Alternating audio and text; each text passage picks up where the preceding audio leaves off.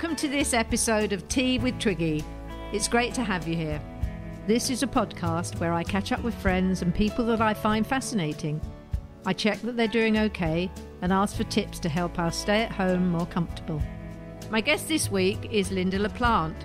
She's written over 30 novels, 170 hours of television, things like Prime Suspect and Widows, and her new novel, Buried, has just been published.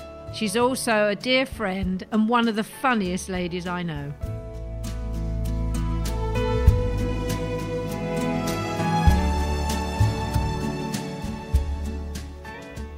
Lynda, hi. Hello, my darling. Thank you for joining me in our virtual cup of tea. What tea have you got? I've got an English breakfast tea with lemon and honey. Oh, I've got a ginger and lemon. Ooh, I like those. They're lovely. Very, very nice. Are you a tea drinker? No. You're not? I'm not really either a heavy coffee drinker or tea. Wine, yes. Gin and tonic. Wine, I say, is your tipple a bit stronger? Gin and tonic. And also, you know what's funny is that because people know I like gin, I can't tell you I've got like a brewery downstairs. Well, isn't it weird? What happened? Suddenly gin has become, everywhere you go, there's a gin fest. I know, but it's also, I mean, everybody thinks, I know what she wants, give her a gin. Oh, that's so funny. I only ever tasted gin once, and I thought it tasted like perfume. I didn't like it. There is one gin made of violets that actually tastes like paint stripper. Oh, gosh, that's horrible. Dreadful. But I have a variety. Oh, and I even have a rhubarb and ginger. Oh, that sounds interesting. Yes, lovely. And how do you take it, over ice or with tonic or what? Tonic, tonic mostly. Fever tree. Oh yeah, that's good. They'll be pleased. Listen, you've had a brilliant week this week, haven't you? Even though we're in lockdown, your new book came out, Buried. Yeah. Oh, exciting. It's, there were so many events and signings organised. It's hard for the charity ones to miss out. It is. And so, one compensates for that. But no, I'm doing down the line, up the line, you name it. I'm doing it to promote it. Can you tell us a little bit? You very sweetly sent me one yesterday. I was going to go online and get one, and one arrived on a bike. So I can't wait. I'm just going to finish the book I'm reading. I've got about 20 pages to go, and then I'm on to Buried. I can't wait because I'm a huge fan of your books. Buried is I love it because, it sort of brings in a few characters that were in Widows. Oh, great. But I'm introducing a new detective, a very young guy, who's called Jack War, DC Jack War. Uh-huh. He's not a frightfully good detective.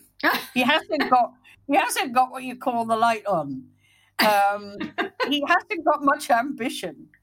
But then something happens, a terrible fire, a body is found in this fire. But more than that, is in the fire grate at this little cottage in the country are thousands and hundreds and thousands of charred £5 and £10 notes. Ooh. And so that draws him into a hunt, not only for where that money came from, why it is there, but it's also a hunt into his own private life that leads him into very dangerous areas. Oh, I can't. My mouth is watering. I can't wait to start reading it. Are you pleased with it? Yeah, I love it. Oh, good. Because in reality, you're only ever judged in many instances by your last book. Oh, no, surely not with you. You've written so many amazing, all the cold books you wrote, the Cold Shoulder, Cold Blood. They were brilliant. Yeah. But, I mean, as far as I'm concerned, everyone has got to top the last one. It has to either... You can't just say, it's got to be a good. You've got to say, it's got to be better. Really? Yeah. And you must have such a huge fan club all around the world. I mean, you must do. Yeah, fantastic. Yeah. I mean, unbelievable. What was amazing was that Widows, the old TV series about the women, Yeah. it was quite astonishing because Steve McQueen, not the one on the motorbike. No. I'll tell you a little story afterwards about the Steve McQueen The on the other one, motorbike. ooh. But go on. The Anyway, Steve McQueen director. Yeah. And I was actually at Buckingham Palace. Oh, what were you doing at Buckingham Palace, darling? Well, to begin with, I couldn't understand why I was invited. I kept getting these invitations, and you get all different stripes on them. I actually thought, well, maybe I've done something and they want my CBE back. I couldn't understand. It was weird. And I got into such a state of panic because another one would come and it would say, please destroy the first invitation you got. Anyway, it was a big function for the Royal Academy and actors and everybody. So it was a wonderful, wonderful night at Buckingham Palace. And Steve McQueen came up to me and he said, I'm a great fan of yours. And when I was a child, I was obsessed by Widows. And I want to make a big movie of it. How exciting. And I mean, it was beyond belief, really. And off he went. And he made the big movie. Well, I know. But for me, it was very, very exciting because I could bring out Widow's book. Again. Widow's Revenge. Widow's, the third one, she's out. And it's sold to 38 different countries. Unbelievable. Unbelievable. Well, it's not unbelievable because you're a bloody good writer, my dear. And, but to have a new young director, give it a resurrection is amazing. Yeah. Where did they shoot the film? Chicago. Chicago. Did you go out? No. You didn't? I wasn't invited. Oh, you weren't? Actually, I have heard in the past that often directors don't like the writers around because they might interfere. Yeah, and he was also quite a hands-on man. He is a wonderfully talented man, but Very. Were you happy with the film? So. Okay. So you didn't write the screenplay? No. Did he?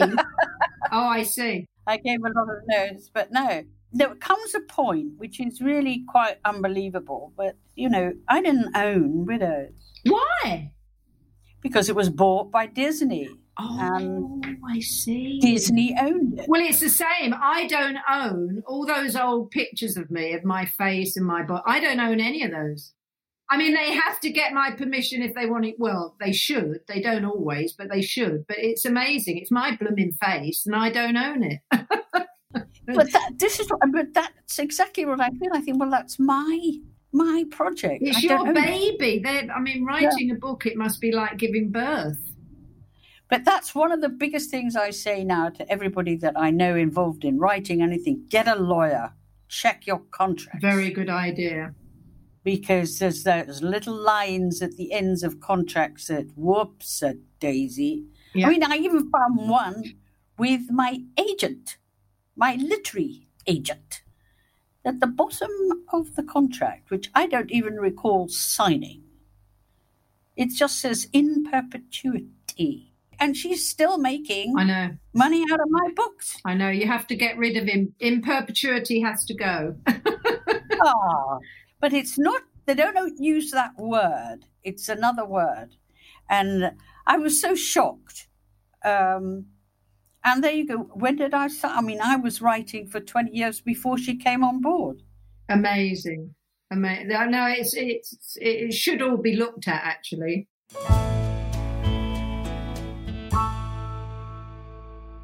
I want to take you back a bit because before you became this world famous writer, you were an actress, correct? Yes, I was. And you were called is it pronounced Marshall? Yes, very posh. So you went to RADA, didn't you, like Lee? Yeah. I wonder, were you there at the same time as Lee? Lee's my husband, by the way, people listening. I don't think I was because I don't remember him. I think you're the same age-ish. I was by far too young to go. I was 16 just.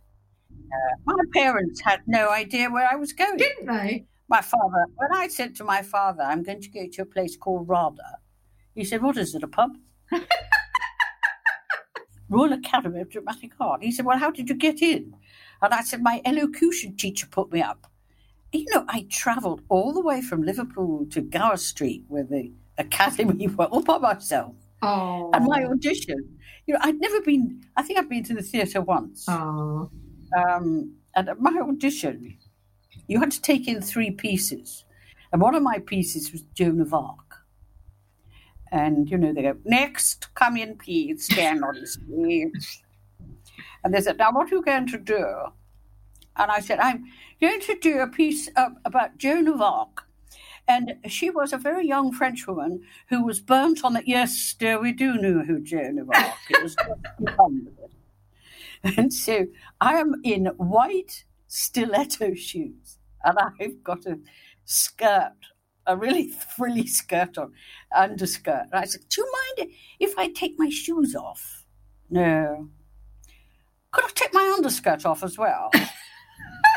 Yes, I hope you're not going to take anything else off. Get on with it. And so I got into RADA. And, you know, I was there with Ian McShane and John Hurt. It was an amazing time. I bet it was amazing. Yeah. So how long did you actually act for? How many years? Oh, got about 18. Oh, gosh, that long. Did you write, while you were acting, did you write as a hobby? No. So how did the switch happen? I got to a point as an actress where, you know, every script I was sent, it had an awful lot of fingerprints all over it, you know. Oh, okay. I don't know why. I was always up against with Felicity, who's that actress in The Good Life. Felicity Kendall. Everything she turned down, they offered to me. I don't know why. At that point, I suddenly thought, you know, I'm getting tired of playing the same part over and over again that Felicity Kendall doesn't want. That's so funny. And I just asked if I could write a storyline. And they said, oh, yeah, send one in. And that's how it started. That's amazing. Yeah, exactly that. Absolutely. They were all turned down, though. And then I wrote a treatment and sent it into Verity Lambert called Widows. Oh, so Widows was the first one. Wow, that's unbelievable. And that became... So how long after Widows was Prime Suspect? 3 years. Okay. Something like that. And was Helen Mirren your choice? Yes. Oh, she was so... You see, brilliant. nowadays, I'm sick of seeing the same faces on TV. Yeah. And I just get bored with them. They are, you know, you see somebody from Coronation Street 1 minute, and then they're in a murder inquiry, and then they're in a new series, and you think there's an awful lot of actors unemployed. I know, I agree. And to use the same people over and over again. And even when I mentioned that I wanted Helen Mirren, because as an actress, I knew Helen Mirren was a great actor. Mm. And, you know, I still got, yes, but she hasn't done any TV, has she, really? I don't know. And eventually they agreed and watched her rock and roll. I say, the rest is history. Because she was, I mean, it was a brilliant series and brilliantly written, but she was fabulous in it, wasn't she? And it actually turned her global in a way, didn't it? Yeah. Because Prime Suspect went all over the world.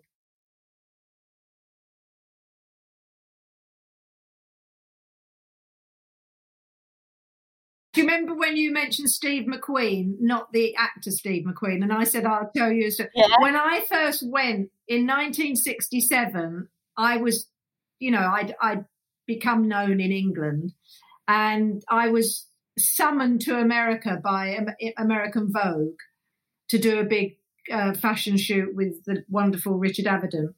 But also my trip to America was filmed as a documentary. You know, it was because the Beatles had gone in the early 60s. And so in 67, I was like part of the British invasion.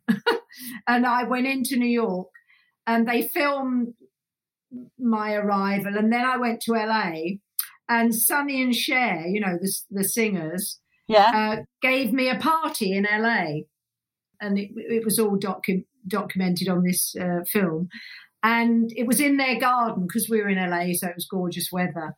And there were all these, and I was I was 17 years old. I was really shy, really insecure. And there were all these amazing, famous people coming. And then suddenly there was this sound of a motorbike, and we all turned round, and in drove Steve McQueen, the actor, who was, as you remember, Lynda, was the hottest actor in Hollywood at the time. Yeah. And I was introduced to him, and he was really sweet. And he said, "Would you like to dance?" And I said, "Oh, no, thank you," and walked away because I was so shy. And I thought, I'm probably the only girl who ever turned Steve McQueen down for a dance. But it was madness. I mean, it was so. But bonkers. your career and your life is just so spectacular. I mean, really, my admiration for you is double, treble, fold. Oh, you are sweet. Well, I didn't plan it, as you know.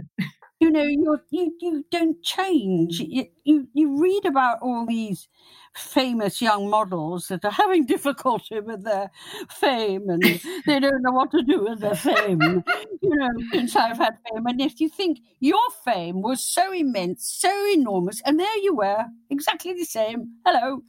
It didn't bother you. I mean, maybe you had some magic. I don't know. Yeah, well, thank you. And that's so sweet. But I think I was so young and so amazed, because I hated what I looked like. I was this skinny kid. I had no boobs. I had skinny legs. I hated what I looked like. I was too small, too thin. I was happy. I mean, I had a nice mum and dad and sisters. But so when that happened to me, I thought everyone had gone mad. So, it was like, this can't really be happening. And I did, and it was, listen, all I'd really done was been at home and gone to school. So suddenly when I was traveling the globe and meeting all these amazing people, it was really good fun. It was a bit bonkers. And then I was lucky enough to meet, the mad Ken Russell, who cast me in, The Boyfriend, my first film. Oh, it was incredible. I was going to ask you, actually, have you got somebody in your life? Because usually there's somebody in your life that is a key person who either changed direction for you, or could it be a teacher, or, For me, it probably was, in reality, because I wanted to do ballet. I mean, the fact that I was always far behind everybody else, I mean, I'd never have made it. But I had an elocution teacher, and her name was Dawn McCormick. And I was one of the really naughtiest girls you've ever come across at school. And my real name is Titchmarsh. Oh, is it? Like Alan? Yeah, and I can remember the headmistress going, "Lydia Titchmarsh, if you go out of school without your hat one more time, you will be expelled." And I was at this funny, weird little school, and it was Citrinians. I mean, we didn't have a maths teacher one term because this girl, Yvonne Yates, had altered the timetable for the teachers, and 4A never had a maths teacher. I mean, it was outrageous. We had one cookery lesson and blew up the kitchen. That was it. And the teachers were so eccentric. And it was run by these two old ladies, Violet and Daisy. And I was there when I was about 4. And I was at the gates of this school with a bunch of pussy willows. And I can remember a teacher called Miss Asprey was waiting at the gates. And she said, "I'm afraid Lydia must go home because Daisy has gone." And I said, "Well, when she comes back, will you give her these pussy willows?" They'd carried her out in the coffin earlier that morning. Oh, no. And it was like this whole school was so eccentric. She died? She died, yes. But she didn't like to say she's passed on. She just said, "Miss Harvey, Daisy Harvey, has gone." Has gone. Oh, when she comes back, will you give her the pussy willows? But it was, there was a hole in the drill hall, a massive hole in the wall in the drill hall. And it would be that every pupil caught going through the hole into the drill hall will be expelled. Use the door. And it was insane why we weren't. And then lacrosse. We only had one game of lacrosse. That's so funny. Lacrosse is a sports game. We do not use the crosses to beat the other team over the head. That was it. It was outrageous. Anyway, into this madness of a school came Dawn McCormick, who had been an actress, and she had slightly buck teeth and always had a little slither of lipstick across them. And I thought, oh, that's fantastic. I'd like that. Buck teeth with a bit of lipstick. And also she had very high pointed toes shoes and a slight bunion. I thought, oh, I want to have feet like that. But she was, she said, well, I find you all very tedious and very boring. You can't read poetry. So I suggest you all sit and just read whatever you want to read. And then suddenly she started on literature. That was it, caught my imagination.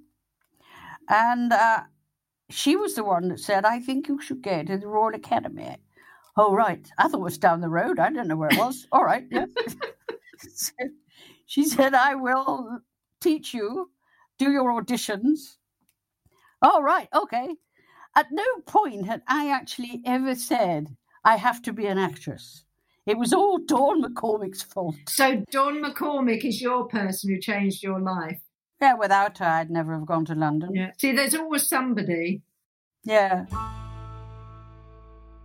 How are you coping, with this lockdown? I mean, probably for you it's not so hard because you're used to being isolated when you write, aren't you? Yeah. But also, I mean, it's easier for me than for my son, who's only 16. And for him, I think he finds it very frustrating. But what's extraordinary is he keeps on coming up with things that I have to watch on the Netflix and things like that.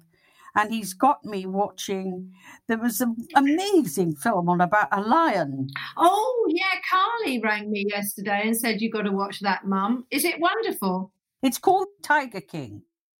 It's about all these people that own tigers. There's more people in the United States that have tiger pets than there are in the wild. Oh, that's bonkers. And then he'll come again, and then he says, you have to watch Pandemic. Well, I mean, if you watch that, I encourage people to watch it because it is astonishing, very frightening too, very, very frightening. And so he's very good at keeping me sort of busy mentally. Yeah. Are you a cook? Dreadful. Oh, no, he's a very good cook. I was going to ask you for a recipe that you've done with all the stuff in your cupboards, but you don't. Who cooks? Lorcan, my son. Oh, he's the cook. He's the cook. But I have found a new obsession. What's that? And that's my fish pond. And I have this, I've got very nice fish, I have to say. I'm very glad to hear it. They're koi.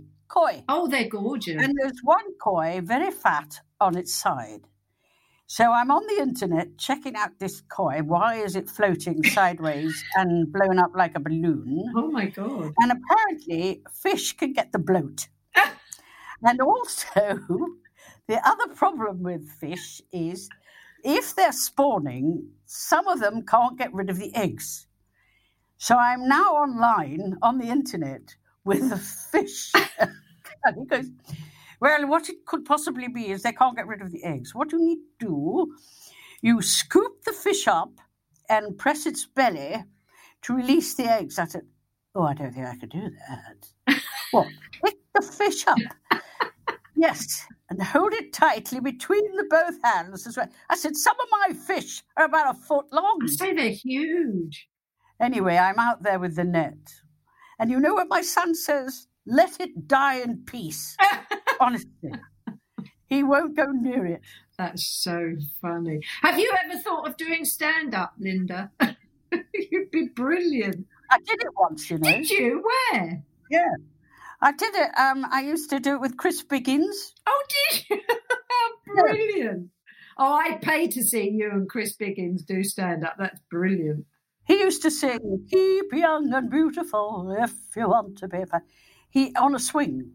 It was the campus. It was a club called the Country Cousins in Chelsea, and I used to do a drunken singer. "There's fairies at the bottom of my garden. They're not so very far away." And I mean, it was a hoot. I loved it.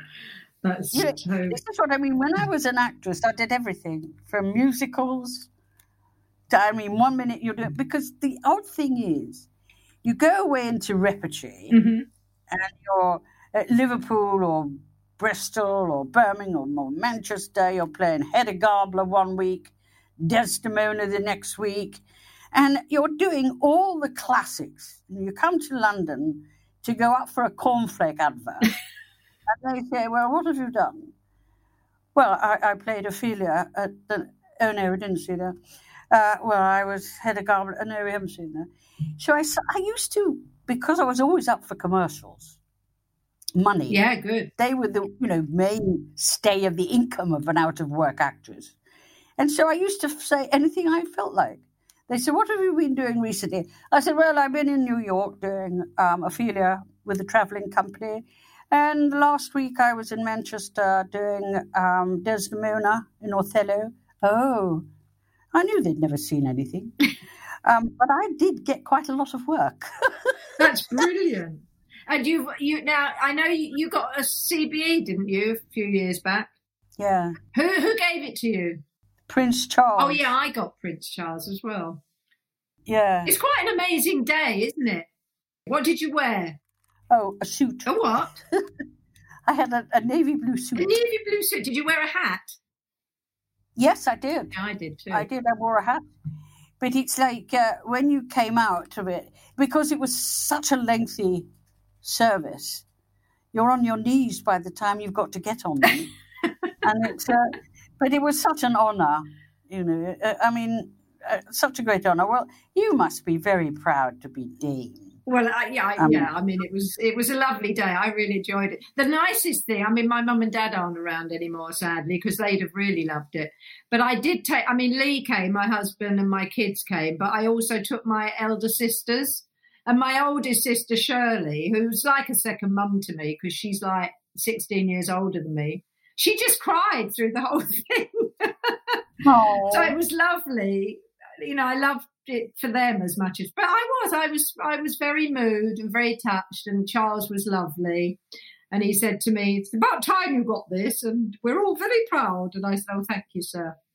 And it was. I was very moved, and I think Dame Twig sounds great.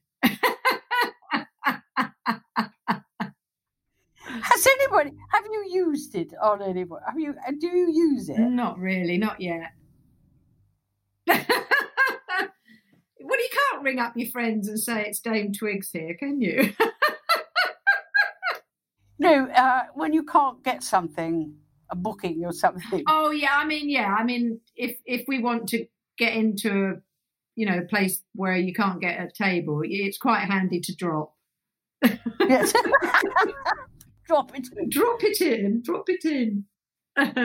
When I got mine, I was so amazed by it, and it's so beautiful. They are beautiful. I dropped mine, actually. I went to show it to the member of the press there, and it fell out of the box. What? Is it what is the damehood then? Is it a thing with the ribbon? Yeah, I got two actually. You get a medal, a beautiful medal in metal and silver. Mine's a pink and blue ribbon, beautiful actually. And then you get a kind of star-shaped silver brooch thing.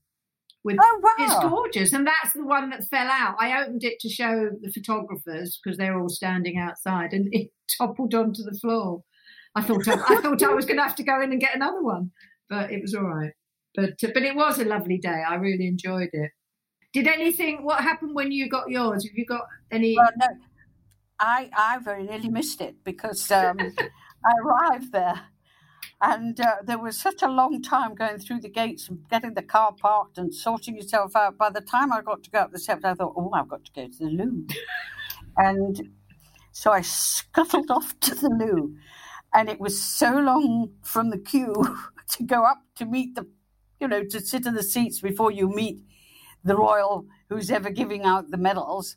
And the loo was fascinating. It was absolutely beautiful. And I was so impressed with the loo. And I came out and I was the only person there. And I thought, oh my God, I don't know where to go now.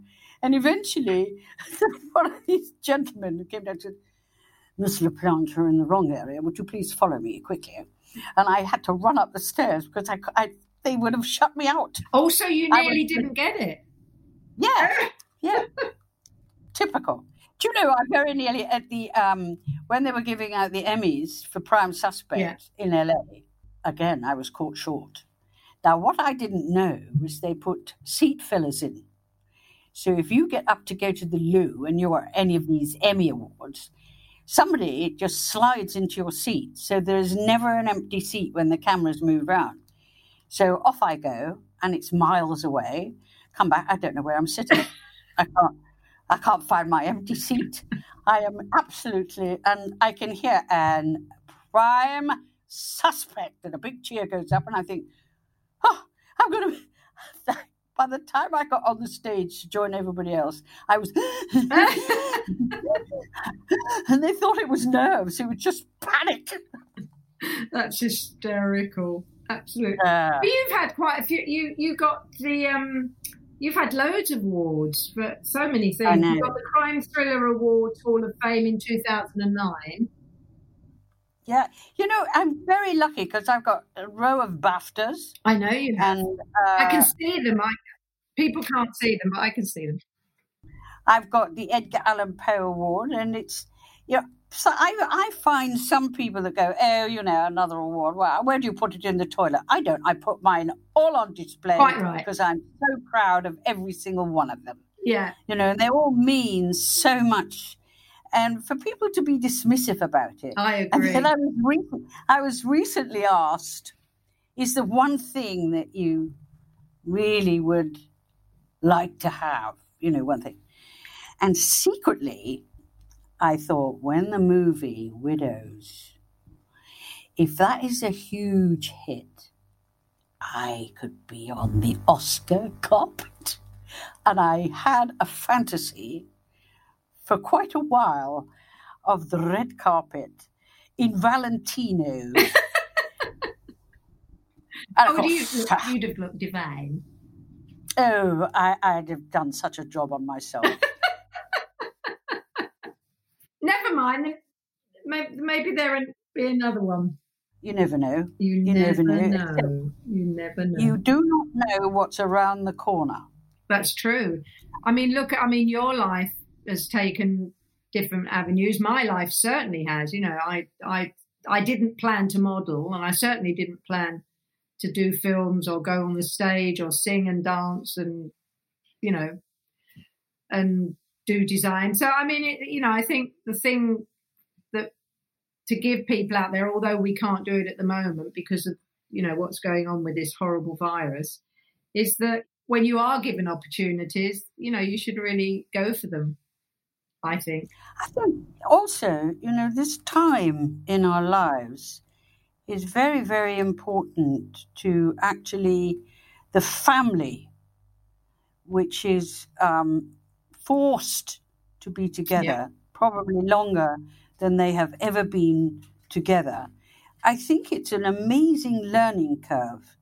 And everyone, bar a very few people, are very aware of how fortunate we are to still be alive. Absolutely. And that is the caring for each other. Mm-hmm.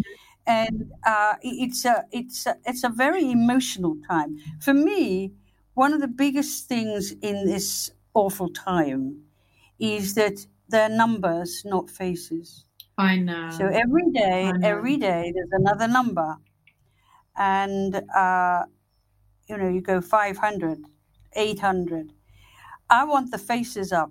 I agree. I think the faces of those that have been lost will make it even more poignant, because a number doesn't. Because I'm one of those people, right, we're 800 today. And it's like I get, oh, no, don't want to know. But I do want to know. I want to know their faces. Yeah, I want agree to with you. be able to say, oh, look at those souls that have gone. And aren't we lucky to still be here? And aren't we lucky to have these amazing nurses and doctors at the NHS? Oh, I mean, to me, they are so brave, and they are so... I mean, they take my breath away, actually. And I actually think they all should be given a huge rise immediately. Yeah. Because they've always been underpaid, bless them. Yeah. And now you've got, I saw a program the other day, you've got these kids coming out of medical school, and they're all going to join the front line. I mean, they're so brave. My son is making protective masks for the hospital. That's brilliant. He has a 3D printer. Oh, wow. And he's working 24/7 to get these masks out. They're the masks that clip on, and then they have a visor. How clever of him. Yeah, and he's working with 2 people in Oxford, and he's working literally 24/7 on them. Absolutely brilliant. Well done, he. Yeah, I'm so proud of him. You should be. Yeah. God, I haven't seen him since he was about 8. He was a little boy. When we came to your house on Long Island, do you remember? Yeah. That was a lovely summer. I sold that house. Yeah, you said the other day you sold it, but it was a beautiful place. And what's nice, I was able to give all the contents to the homeless. Oh, that's a brilliant thing to do. The NYPD police, they all came in trucks, loads of trucks. I think some of the items, as I overheard a few times, that'll look good in your bedroom. So a few items didn't get to charity. No. But you were at the Sag Harbor Theatre, weren't you? I was. I did a couple of plays. It is a lovely theatre. It's for the listeners, it's on Long Island in Sag Harbor. And it's called the Bay Street Theatre. And I did a production of Blithe Spirit there. I played Elvira. Yeah, and then I did Noel and Gertie. We called it If Love Were All, but it was about Noel Coward and Gertrude Lawrence, and I played Gertrude, singing and dancing. Do you feel that because of your fame in one area, that it holds back you getting, because you're such a good actress? Oh, thank you. That you would like to play more serious roles? Oh, absolutely. It's definitely in this country. I think they were more open to me acting and singing and dancing in America. Yeah. But over here, I think that I'm always looked upon as Twiggy the model. And really, I only did that for 4 years. I stopped modelling in 1970. Well, I've got to write you a part. Yeah, right. Let's do it. Killer. I'll make you Killer Eve. Another one.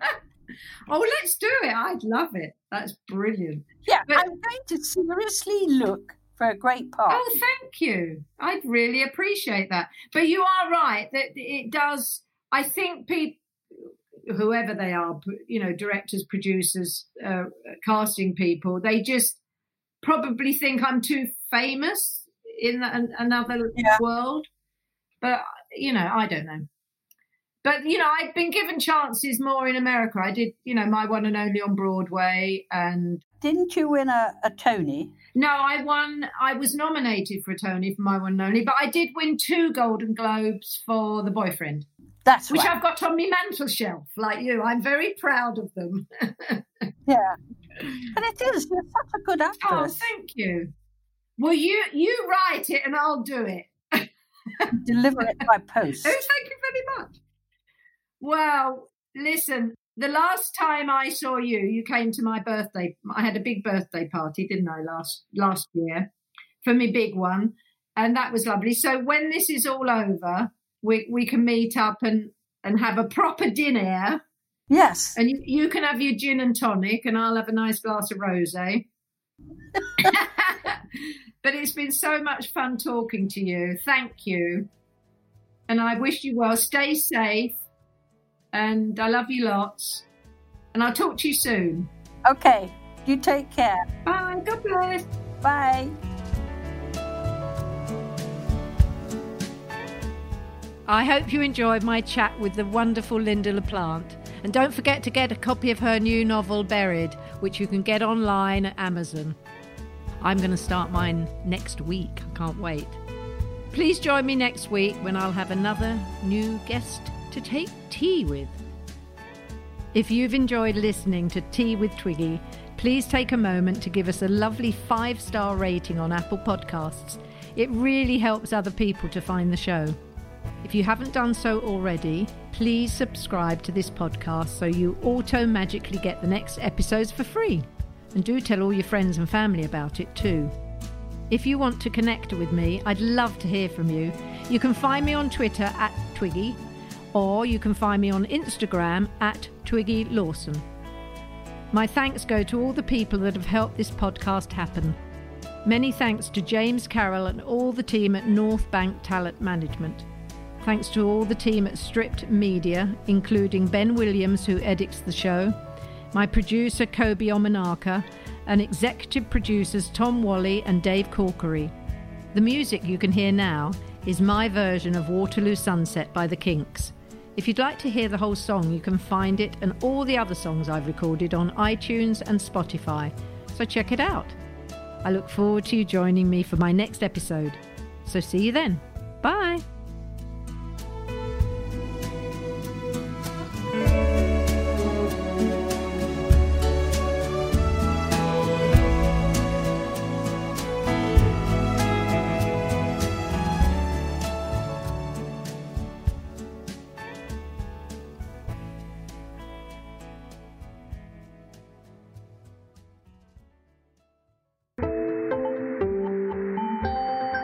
You just heard a Stripped Media production.